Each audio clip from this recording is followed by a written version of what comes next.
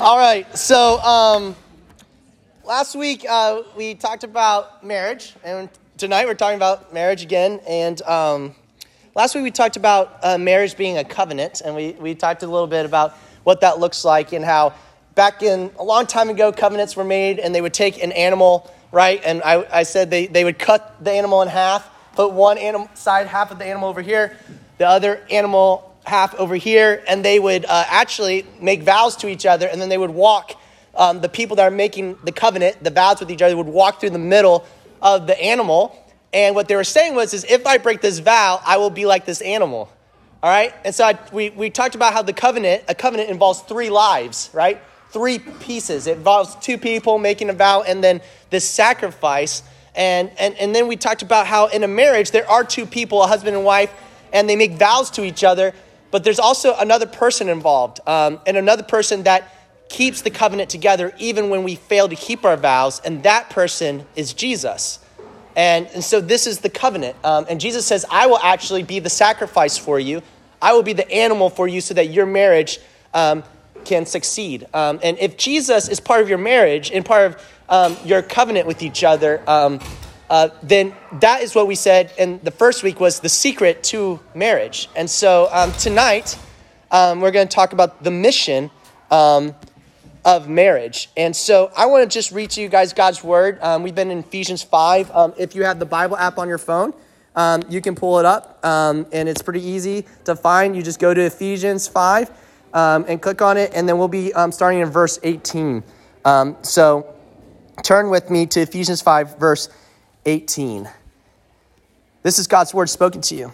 Do not get drunk with wine, for that is debauchery, but be filled with the Spirit, addressing one another in psalms and hymns and spiritual songs, singing and making melody to God with your heart, giving thanks always for everything to God the Father, in the name of our Lord Jesus Christ, submitting to one another out of reverence for Christ.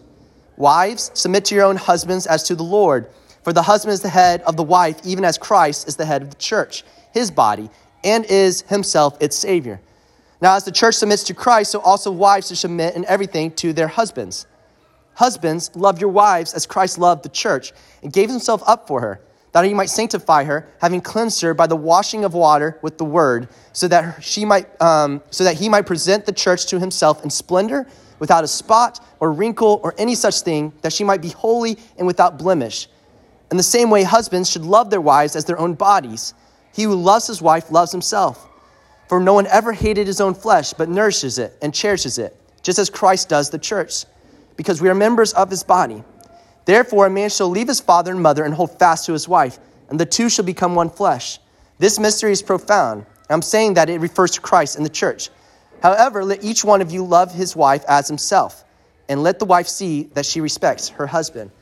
This is God's word. I want you guys to think about this question. What do you think is the mission of marriage? What's the purpose? What's the meaning behind marriage?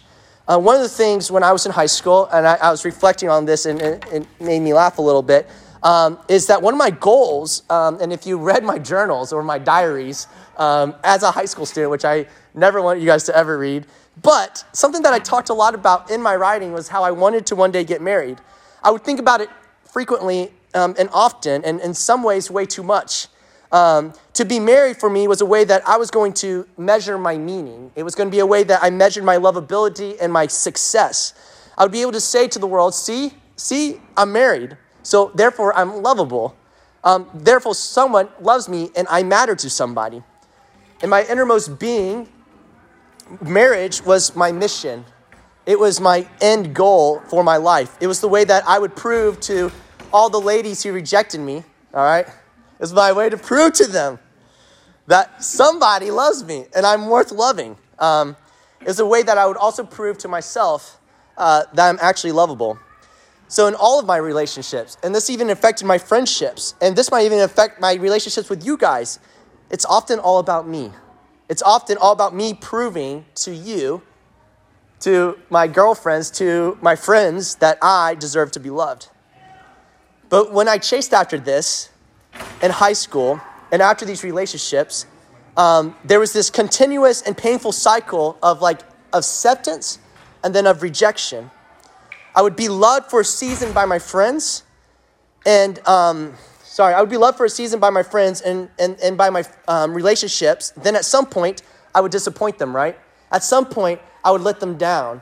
And then at some point, they would let me down, and they would disappoint me. No one was enough for me, and I was not enough for anyone.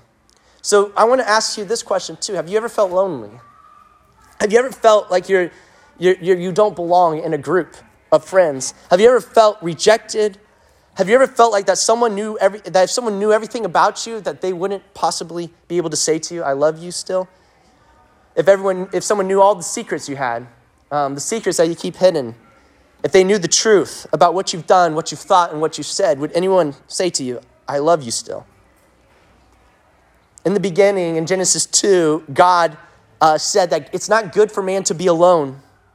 So he said, I'm going to make a helper fit for man. So God made a woman. In Genesis 1, God says, let us make man in our image. And so he made a male and a female in his image. And then in Genesis 2, again, in verses 24 through 25, we see the first marriage between a man and a woman. It's Adam and Eve, image bearers coming together, becoming one flesh. And this is what it says. Therefore, a man is going to leave his father and his mother and hold fast to his wife, and they will become one flesh. And the man and wife were both naked, and they were not ashamed. What happens in Genesis 3 immediately after they sinned? It says they realized they were naked, and they were ashamed. It is not good for you and I to be alone. God does create marriage, and part of its purpose is to fight against loneliness. It's not good for us to be alone, but marriage is not just about you not being lonely or your spouse not being lonely. It's not just an antidote to our loneliness, that's what I made it in high school. It was all about me not being alone. So I wanted to get married. I wanted a relationship. I wanted an intimate friendship. Marriage is so much more than that. Marriage is a way that we bear God's image in fullness. We see in Genesis 2 that God makes Adam a wife so that he won't be alone, but also so that he would have someone who would help him do the work that God has given him, a helper. And what was Adam's work? It was to spread the Garden of Eden. It was to take the Garden of Eden to all the corners of the earth and to spread God's kingdom and to bring it upon the planet. It was to glorify God and to bear his image. God's plan for marriage is about it's about loneliness. It's about you not being alone, but it also involves a mission. It also involves a call. And part of that call, and the big part of the call, the only part of the call that matters and to follow is the mission to glorify God, to bear his image and to love God more. In high school, I wish I understood that more. I wish I understood that there was a meaning and purpose behind my dating relationships. I wish there was meaning and purpose. I understood that there was meaning and purpose behind my singleness and behind my loneliness. I ruined and destroyed a lot of friendships and relationships because I made them about me, and I made it about them filling my void in my heart. I made it about them having to fix my loneliness. And I saw it as the antidote to my pain of rejection. One time, I think I've shared this before, but when I was in middle school, a girl said, Mikey, you're not someone that I would ever want to marry, but you have a really good personality. And it hurt me. I still remember her name. Hillary. Gosh, dang it, Hillary. No, not Clinton, not Hillary Clinton.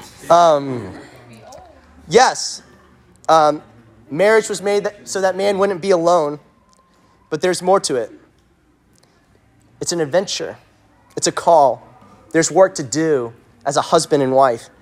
It's not to only fall in love with one another, but it's to fall more in love with your God and to share that love with the world. So what's the mission to marriage? What's your mission? What's your purpose in your dating relationships? What's your purpose in your friendships? It's to glorify God. It's to bear his image. It's to show the world what God's love looks like. So how's this accomplished between two people who are sinful? What does this look like between a husband and a wife? It first starts always with Jesus. Ephesians 5:25, it says, Jesus loved the church. Jesus loved the church, and he gave himself up for her. One of the things that I wish I heard in high school was this. And what I needed to hear was this, because I was chasing after these relationships, hoping to find my lovability in those relationships. And what I needed to hear was this: Mikey, you're already loved unconditionally. Mikey, someone already knows every single thing about you and all your secrets, and he still chooses you, and he still loves you. Mikey, he loves you so much that he would lay down his life for you so that you could be washed clean, so that your sins could be forgiven.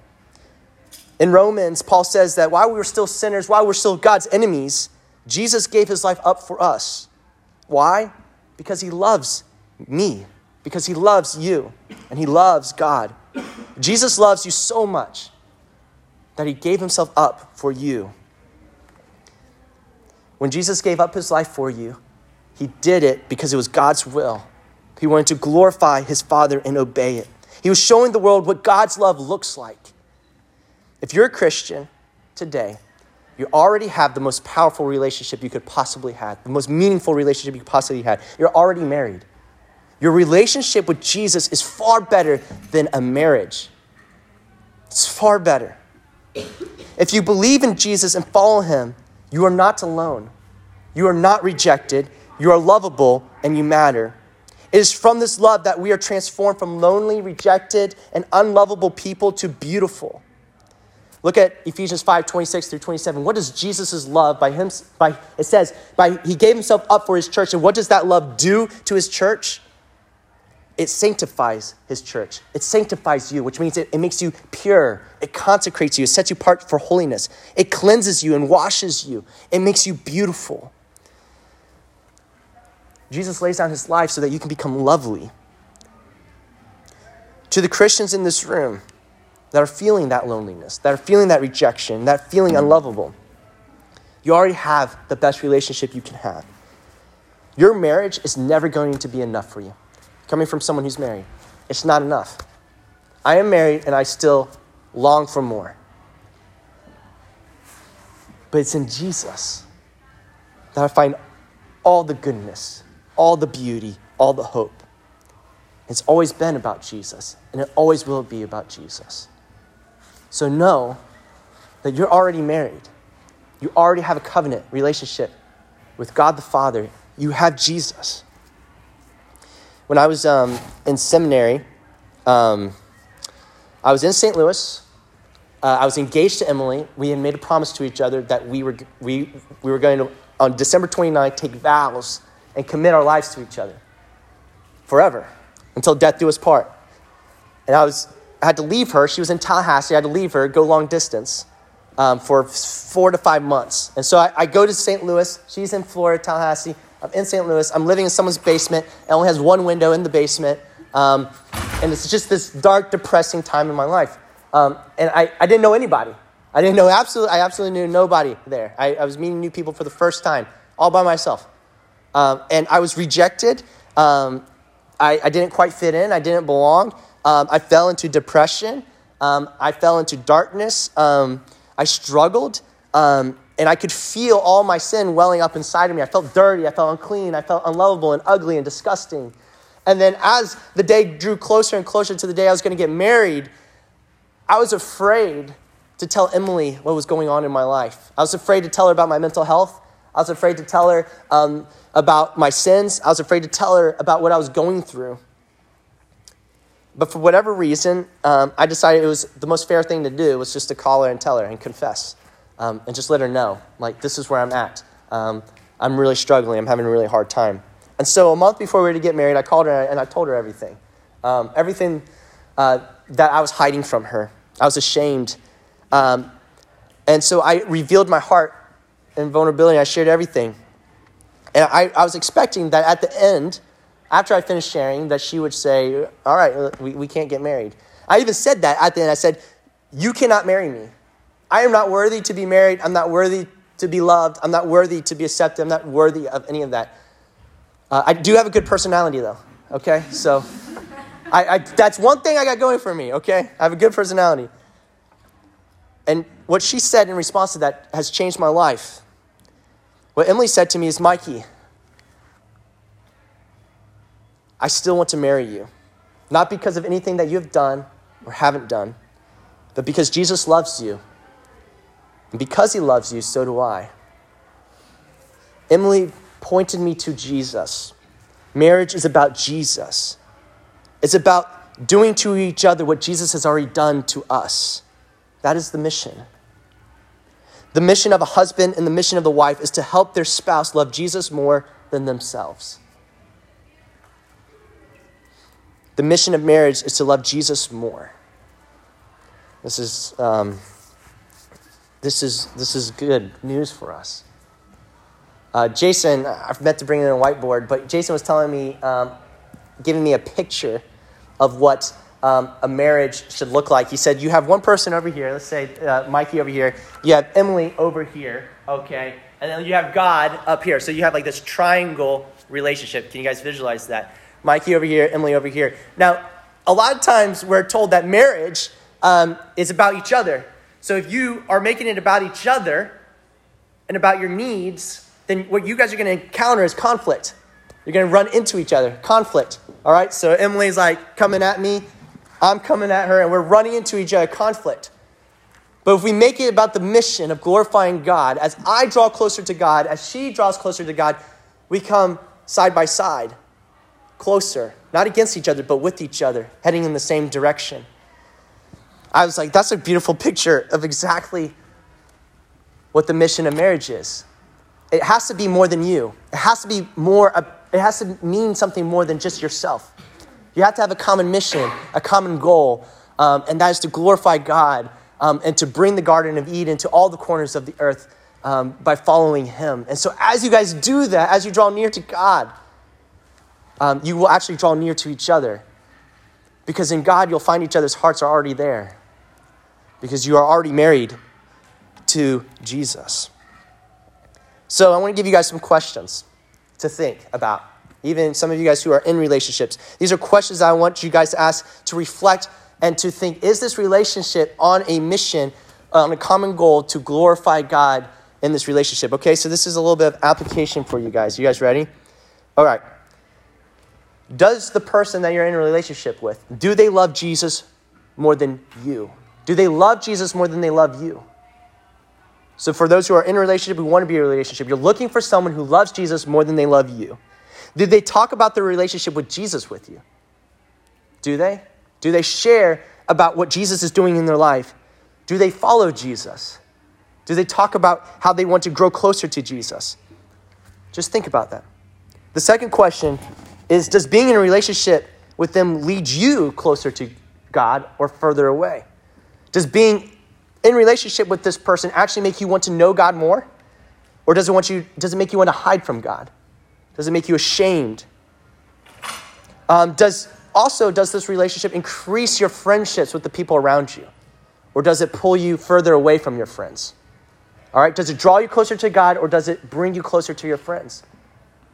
Because if it's pulling you away from God and if it's pulling you away from your friends, it's probably not a relationship that is following God. Okay? I'm just letting you guys think about that. Because good relationships draw you closer to your friends. They help you to be a better friend. They help you to be a better follower of Christ. And then the other thing to think is, do they have good friends? What are their friends like? Are their friends encouraging to each other? Do they support each other? Do they love each other well? Or are they mean? Just think about it. What are their friends like? And the other thing is, like, do they have a vision and mission for their life? Do they have dreams? Listen, it sounds like all the movies, they make it sound really good. Like, you want a boy, you want a girl who's all about you. That's who you're looking for. It's all about making you happy. Let me tell you, when you get married to someone whose their whole life mission is about making you happy, your life will be miserable in that marriage. I'm telling you right now.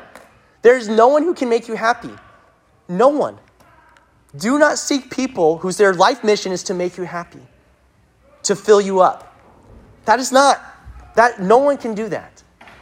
The only person capable of doing that is Jesus, and that's the only person you can find that in.